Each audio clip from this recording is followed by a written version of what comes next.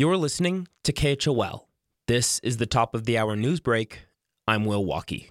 The likely arrival of the Omicron variant of COVID-19 in Jackson Hole has led local case numbers to surge in the past few weeks. Hospitalizations are also starting to creep up, though the majority of patients don't require serious medical care. Still, the Teton County Health Department is making several recommendations in an effort to slow the spread of the virus. They're asking folks to socialize virtually, limit travel, and space out at work when possible. Plus, get vaccinated if you haven't already, isolate when exposed, and test when showing symptoms of COVID-19. More information about the latest with the coronavirus, including how to get vaccine and testing appointments, is available at tetoncounty.gov/COVID-19.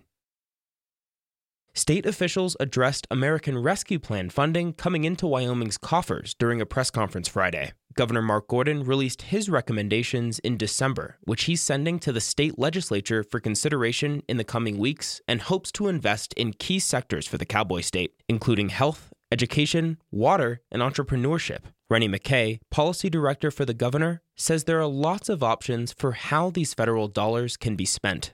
Here we are with an opportunity. With those dollars are now appropriated and out from the federal government. And so there are new programs, and then there's expanded funding for states, counties, cities, and tribes. More localized governments will also be getting some funding, and Teton County residents are already sending in their recommendations for how it should be spent. The housing advocacy organization Shelter JH, for example, says money should be pursued to help with sewage infrastructure, as well as affordable housing developments and programs. Public comment will still be accepted on the governor's plan through next week, and more information is available at drivethrivewyo.gov.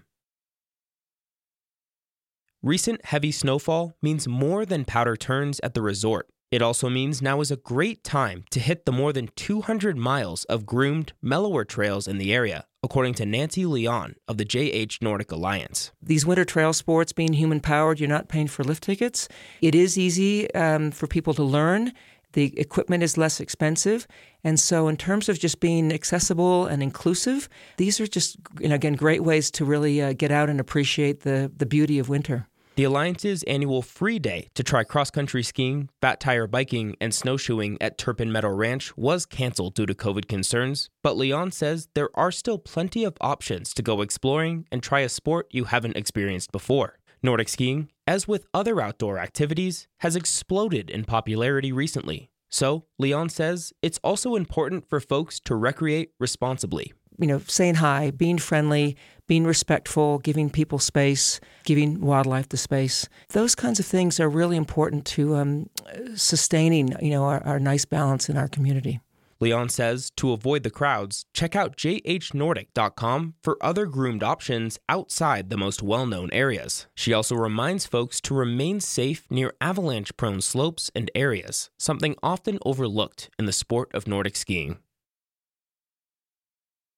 And finally, the Jackson Town Council and Teton County Board of Commissioners will hold a joint meeting today. They'll hear updates from several local human services organizations. The council will then meet later in the evening to discuss luxury apartment plans on the corner of Cash and Pearl Streets, as well as speed limits on certain local roadways and the currently forming task force on equity in Jackson Hole.